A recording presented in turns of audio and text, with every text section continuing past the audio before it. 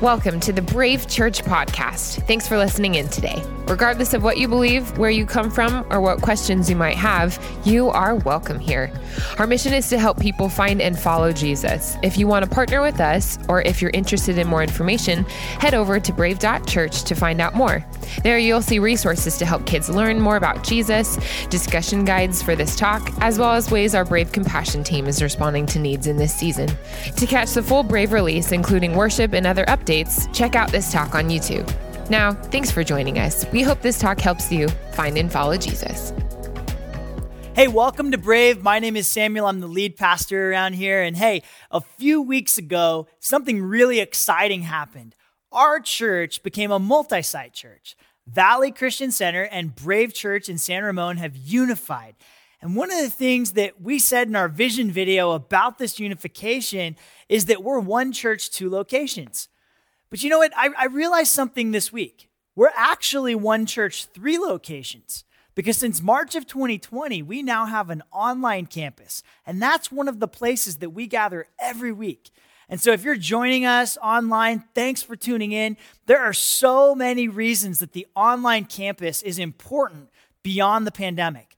Someone might live outside the area, but our ministry is touching their life. You might be local and not yet comfortable showing up in person. Maybe you're still checking things out online. Hey, we hope to meet you soon.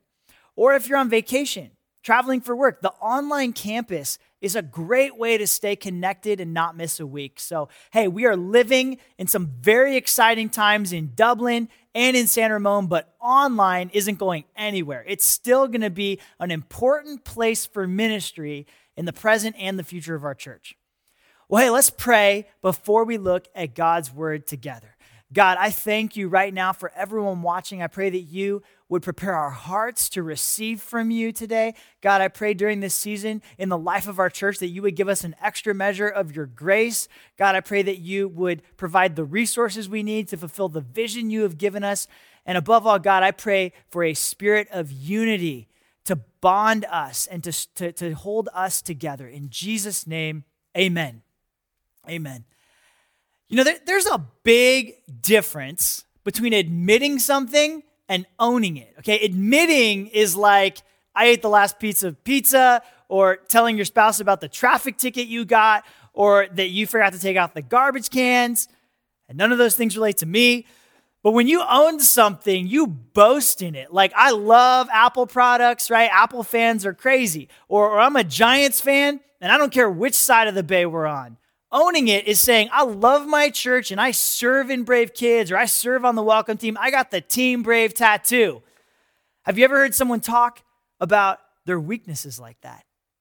See, we don't celebrate weakness. The world we live in says, don't own your weakness, try to fix them or hide them. Weakness has no value. Weakness is a liability. Weakness is embarrassing. So we spend all of this time trying to compensate or cover up our imperfections. One of the most isolated seasons of my life was when I was 20 years old, and I had planted a church with some friends, and while I was assuming this position as lead pastor, because one of us had to, I was taking this class called Pastoral Ministry, and it was a good class. You know, they taught us stuff about how to do weddings, funerals, but the class also built up the position of a pastor as being on such a high pedestal. It made me feel like I had to deserve it by being better, wiser, holier, stronger than everyone else around me, which led to a lot of isolation. In fact, I went from having strong, healthy relationships with some of my closest friends to feeling like I had to put up some walls. And I just felt alone because I couldn't own my weakness. I felt trapped. And the truth is, that didn't make me a better pastor. That didn't make me a better leader. That didn't make me a better follower of Jesus. I had a wrong view of where true strength comes from. Maybe you know what that's like, to feel like you have to appear a certain way to others. Like, if I don't talk myself up, people won't know how great I am. Or if I say I'm tired, they'll think I'm not fun. Or if the house isn't clean, they'll judge us. Or if I talk about what's really going on with my kid, they'll think I'm a bad parent. Weaknesses can be hard to accept. But you know what I know about every single person listening right now? What I know to be true is that we all have weakness. Fortunately for us, the Bible shows us what God can do with our weaknesses if we choose to own them. The title of today's talk is Own Your Weakness. Own your weakness. And we're going to look at a key passage from the Apostle Paul. And before we read it, let me give you some background. Okay, so Paul is on the path to becoming one of the most impactful apostles. God is using him mightily as an instrument to spread the good news all over the world. He's just had a beyond belief visionary experience of God on the level of Moses receiving the Ten Commandments at Mount Sinai, okay? Just this crazy experience. Yet in the verses just before the ones that we're about to read, he tells us about this thorn in his flesh that he's pleaded with God to take away from him. And this thorn, it could have been a metaphor for some kind of struggle, or it could have quite literally been a physical ailment, which is what many believe it was. But either way, what's important to know is that Paul comes to the conclusion that this thorn in his flesh is for his benefit. Because what this thorn does is keep him from becoming conceited. Conceited people may be able to admit their weaknesses sometimes, but godly people can own them, and in doing so, find strength in Jesus and bring God glory. So check this out. Let's look at this conversation between God and Paul in 2 Corinthians 12, verse 9 and 10. But he said to me, and this is God speaking, "My grace is sufficient for you, for my power is made perfect in weakness. Therefore, I will boast all the more gladly about my weaknesses, so that Christ's power may rest on me. That is why, for Christ's sake, I delight in my weaknesses, in insults, in hardships, in persecutions, in difficulties. For when I am weak, then I am strong." This passage gives us 3 reasons that it's okay to own your weakness. And the first thing God said is right here in the first 6 words that he speaks. He says, "My grace is sufficient for you." Now, if you're taking notes, and I would encourage you to write this down, one of the best ways to learn and to really internalize and take to heart is to jot things down, whether it's in a notes on your phone or you have a journal with you and you're writing down. But you can write this down. The first reason is this. Number 1, nothing is enough without God. Nothing is enough without God. Not a person or a thing is enough without God. We don't just choose God. We don't just accept God. We need God. We're dead without him. So many of us today believe this lie that our culture tells us. And I think it starts when we're kids. You know, it's very well intended. We hear things like, "You are enough." And it sounds so right. It sounds so inspiring, doesn't it? You are enough. But listen, that's not true. We're not enough. I'm not enough. You're not enough. Nothing is enough without God. We see the effects of this all around us. For example, we are living in a pandemic age for stress and anxiety. And it's not just a problem outside of the church. It's a problem within it. And this isn't a surface problem. Treating the symptoms won't fix this. We need to get deeper and ask ourselves, what is really going on? When the chaos of this world unites with the chaos in our hearts, who's in control? We are not enough. And the more we try to be enough without God, the more we experience the symptoms of life without God. We need to own our weakness, admit that we need a greater power, and receive God's grace. For some listening today, owning weakness means recognizing 2 kinds of grace that we so desperately need. God's grace actually comes in 2 different forms: grace for being included in God's family and grace for being empowered. Inclusive grace recognizes this. This is what it recognizes. You can write this down. We can't save ourselves. The only way to be included in God's family is through the saving grace of Jesus Christ. There's no other way. But this salvation isn't a one-time thing, okay? It's an ongoing work that God wants to continue doing throughout our lives. This is what makes us more like Jesus. And so as God's grace begins to touch different parts of our lives that need to be restored, we begin to flourish. But every time we try to fix ourselves apart from God's grace, we're actually taking a detour. All the while, God's waiting for us, trying to get our attention by his grace. that shows us once again it's never been about us being enough. We need God, and we desperately need his grace. Then empowering grace, this other form of grace, recognizes that we can't do God's work without God's power. Relationship work without God doesn't work. When my wife and I got married, one of the most common pieces of advice that people gave us was, hey, just keep Jesus at the center of your marriage. And you know, that sounded like really great advice. But what does that mean? What does it look like? How do you keep God in your marriage or any relationship for that matter? Have you ever wondered, like, how do I know if God is in a friendship or if God is in a relationship? See, the key is having God's help. Is there a grace to work through the hard stuff, grace to forgive, grace to reconcile, grace to see another point of view? One of the ways that I know that there's more grace in my marriage today than there was when we first got married is that I used to think that we needed to work through every disagreement or every dispute. But one of the signs that God is working in our relationship is now sometimes before the conflict takes place, I stop and I don't bring it up and I pray about it. And when I do this, I'm not reacting in anger or frustration. Instead, with empowering grace, I'm able to consider this question: God, is this something we need to work through, or are you working on me? See, when Jesus is at the center, there's another person helping you work things out. Another example of the powerful difference that grace makes is in how we approach justice and equality. See, justice work without God doesn't work. A member of our church named Vintage Foster, he recently started a nonprofit that we're partnering with called Faith First.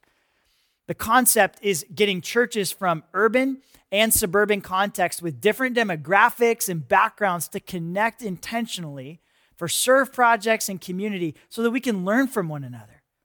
And I love how this is a way that we can take action in a time where we're reminded almost daily of the racial divides and tension in our nation.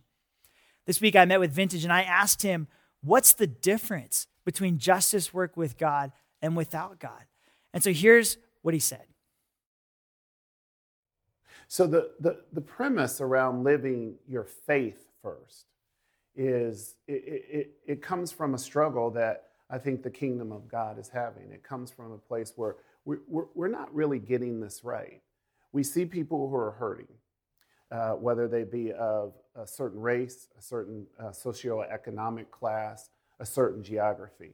And instead of saying, I want to see God's love poured out to them, I want to see them treated as people who are whole and valued, what we say is, well, if you believe this or if you follow this, and what we're doing is we're taking our faith and we're taking our political, our socioeconomic, our views on how economies should work, and we're blending that with our faith. And by default, we're saying, okay, if you want God's love, you have to believe like me. You have to think like me. There is nothing in the Word of God that says you have to be of a certain party, a certain race, a certain philosophy. The only thing the Word of God says is that we need to give our lives to Christ, to know his love and be part of his kingdom. And so Faith First is a challenge to us as believers and us as a society to say, I will put my faith first, and all my other allegiances, not bad to have those allegiances, will come second. And I will lead with the love of God first. Thanks, Vintage. We'll be sharing more soon about Faith First and how our church can get more involved as things develop. But justice work without God doesn't work. Sharing your faith without God doesn't work. Also, soul work without God doesn't work. So you can do all the rituals, spiritual disciplines, you can read self-help books, you can listen to meditation apps, emptying your mind. Listen, emptying your mind isn't the path to peace. Inviting the presence of God to fill it is what makes the difference. So you can have the best practices for following Jesus. You can know all the right things. There are a lot of books on practicing the way of Jesus right now. That's a popular phrase right now. That's old language made new. Okay, it's new packaging, but the same methods. The methods haven't changed. It's the same stuff that my parents' generation called spiritual disciplines or spiritual formation. And so here's the point. Those are good things, but at the end of the day, you can still do all the right things and miss Jesus. The Pharisees had this stuff nailed, but when God showed up as a person right in front of them, they missed it. The practices for the sake of practicing isn't what transforms. Simply doing the right things isn't where the power comes from. A devil worshiper can do that and get results. See, owning your weakness is about adopting a heart posture that says, I will never be enough without God. Own your weakness. And this starts by, number one, recognizing that nothing is enough without God. And now let's look at the second part of verse 9. It says, for my power is made perfect in weakness. Therefore, I will boast all the more gladly about my weaknesses, so that Christ's power may rest on me. This means, number two, if we're blind to our weaknesses, we won't see God's strength. If we are blind to our weaknesses, we will not see God's strength. In the same way that mental health needs to be destigmatized, we need to destigmatize weakness. The church should be a place where weakness can be so openly talked about and used to show the strength of God that it draws people in. See, being secure in weakness is a sign of being secure in Christ. There's a character in the Bible named Moses who knew his weakness really well. In fact, he was a great prophet and a leader of Israel, but he had a weakness that many today would think would disqualify him from being used as one of God's messengers. Moses couldn't speak. He had a stutter. He wasn't good at it. Yet God used him to write the first 5 books of the Bible. See, Moses saw his weakness for speaking as a liability. He told God, hey, get somebody else. And after trying to convince God that he was too weak, he then convinced God to bring Aaron along to speak for him. But in the end, Moses ended up getting comfortable enough with his weakness to not let it get in the way of being a messenger to the people. Own your weakness. God knows what they are anyways. At the end of the day, God is going to work through whoever he wants to work through, and not just for your sake. Okay, this is really important when it comes to being on a team. The church is a community of people with a mission, and we have to work together. Maybe you know what it's like. Remember group projects in high school or in school, if you ever had a group project and maybe there was someone in the group that just insisted on doing this part of the project. Maybe they wanted to do this or they wanted to do that, but everyone else in the group knew they were the last person that should be doing that part of the project. How'd that go, right? Not very well. It always bottlenecks things. It holds things back. The worst part for the health of the team is when we can't own our weaknesses. It actually keeps others from stepping up in their gifting. Owning your weakness is one of the best things that you can do for the people around you. Because when we own our weaknesses, we actually are inviting others in to help. God isn't looking for super Christians as much as he's looking for groups of people who can acknowledge their weaknesses and work together. The church I see is a place where everyone in the world wants to learn about leadership, because when we aren't blind to our weakness, we see the strength of God all around us and the people that he's put in our lives. And that is a community where people take notice and they say, what's their secret sauce? You know, those people are serving their city like there's no tomorrow. Look at how fast they organized. Look at how good they are at caring for the poor. Look at how well they collaborate and work together. Own your weakness. The moment you forget that you need God's grace, you stop accessing it. Some of the most powerful moments of my life have been when I'm at the end of myself, when I don't know what to do. And all I know is I'm not strong enough. And I'm stressed, I'm exhausted, I'm overwhelmed. I need God's strength. And at this point, I usually get my guitar, I sit in the family room, and I just worship. And I ask God to tell me what I need to hear, or to show me what I need to see, or to give me the truth of how much bigger he is than my situation. Or let me feel his presence and remember that he is with me. In these sweet moments with Jesus, my defenses drop. I don't hide my weakness. I boast about them by telling him how inadequate I feel. And when I'm having a hard week, preparing and wondering if maybe I should quit preaching, or when it feels like my family needs more than I have to give, or when my notifications won't stop going off and everyone has a question or needs something from me and there's so much noise, in the quiet and the stillness, I find the strength to move forward. When we stop trying to hold it all together, God is there to hold us up. Own your weakness. So number one, nothing is enough without God. And number two, if we're blind to our weaknesses, we won't see God's strength. And lastly, number three, suffering is a superpower for the godly. Suffering is a superpower for the godly. In verse 10, the last thing that Paul says, he says, I delight in weaknesses, in insults, in hardships, in persecutions, and in difficulties. Why does he do that? Okay, this is the key. For when I am weak, then I am strong.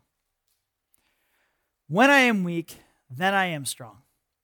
Before we talk about this superpower, we need to clear something up, okay? Not all weakness or suffering leads to strength. Because there's a narrative out there right now that polarizes people into two categories, okay? The oppressed and the oppressor. And that's not what Paul is talking about here. Okay, one of the problems with the way that we talk about weakness in culture is we're ascribing virtue to the victimized. Look what happened this week with Israel and Palestine. Instead of being grieved and praying for peace, an online war started over who's the true oppressor and who's really being oppressed here. That's not a kingdom perspective. That's not a kingdom response. See, in society today, the more I play the victim, the more moral authority I have in the culture. Yes, Paul was a victim, but he wasn't more virtuous because of his suffering. No, he didn't play his victim status as a way to elevate himself. Instead, he used it as an opportunity to receive help from God and others. It wasn't fair that they threw him in prison. It wasn't fair that they martyred him for his faith in Jesus, that he was killed for his faith. Injustice is wrong, but that doesn't mean being a victim of injustice grants someone the moral high ground. From a kingdom perspective, that's like saying, I am enough as a person without Jesus. And this can go to another extreme too. This is when we say, oh, they went to Stanford, or they're really successful in business, or they've got the right last family name. They must be better people, or their opinion must carry more weight. And that doesn't give someone a moral high ground either. Neither extreme works. It's not more I'm not more virtuous because I was abused any more than if I went to Cal or Stanford. So what kind of suffering is Paul talking about? How does suffering make us more powerful for the kingdom of God? Paul is talking about a kind of suffering that produces goodness because of its connection to Jesus.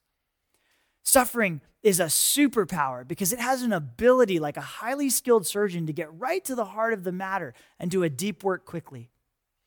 It gives us eyes to see as God does.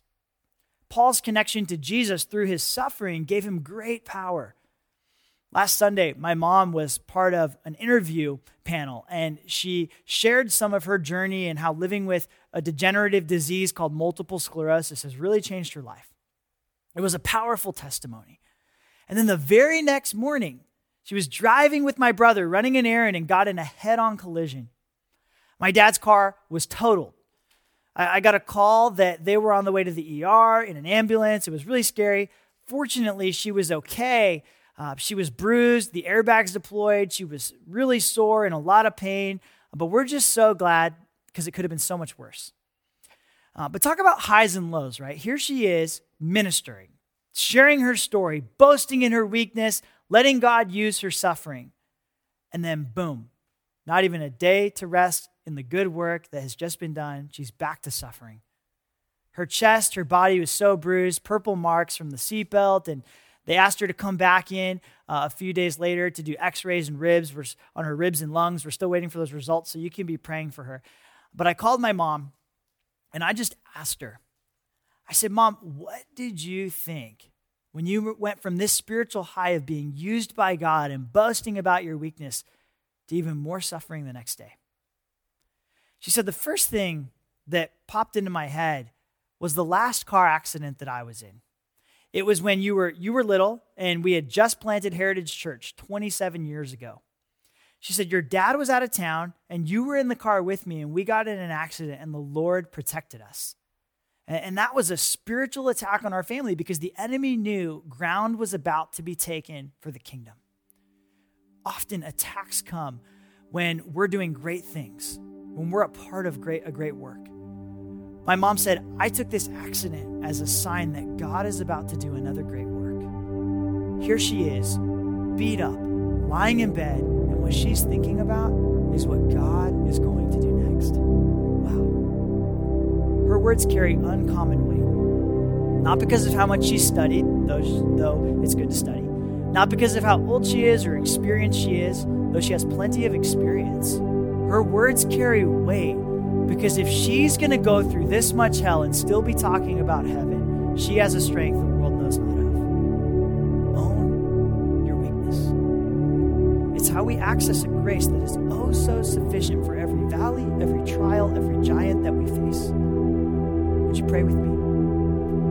God, I pray for those gathering with us, online or in person. And God, I pray right now for every person that is contemplating their need for your grace. And God, maybe this is a moment where they need to experience the grace that invites them to join your family, to make you Lord of their life, to make you their Savior, to live for you, to find purpose in you. God, maybe they need that ultimate grace right now. And if you're watching with us, and that's a decision that you would like to make right now, I want to invite you to pray this prayer with me and agree with this prayer in your heart.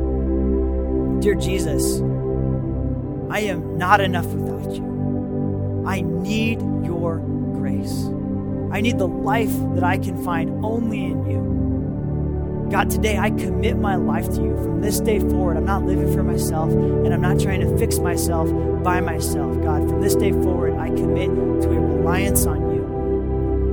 And maybe you're watching or you're listening, and your prayer today is, God, I just need more. I need more of your power. I need more of your strength. God, I see the things you called me to. I see the things that you have asked of me, and I know that I just can't do it on my own. And so, God, I pray right now that you would fill us with your grace for this season, that we would have supernatural strength that can only be found in you, and that we would see you do amazing things in and through our lives. In Jesus' name, amen.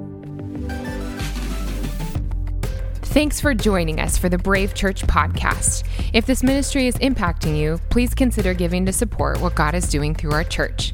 For questions or to get connected, please visit brave.church. We'll see you next week.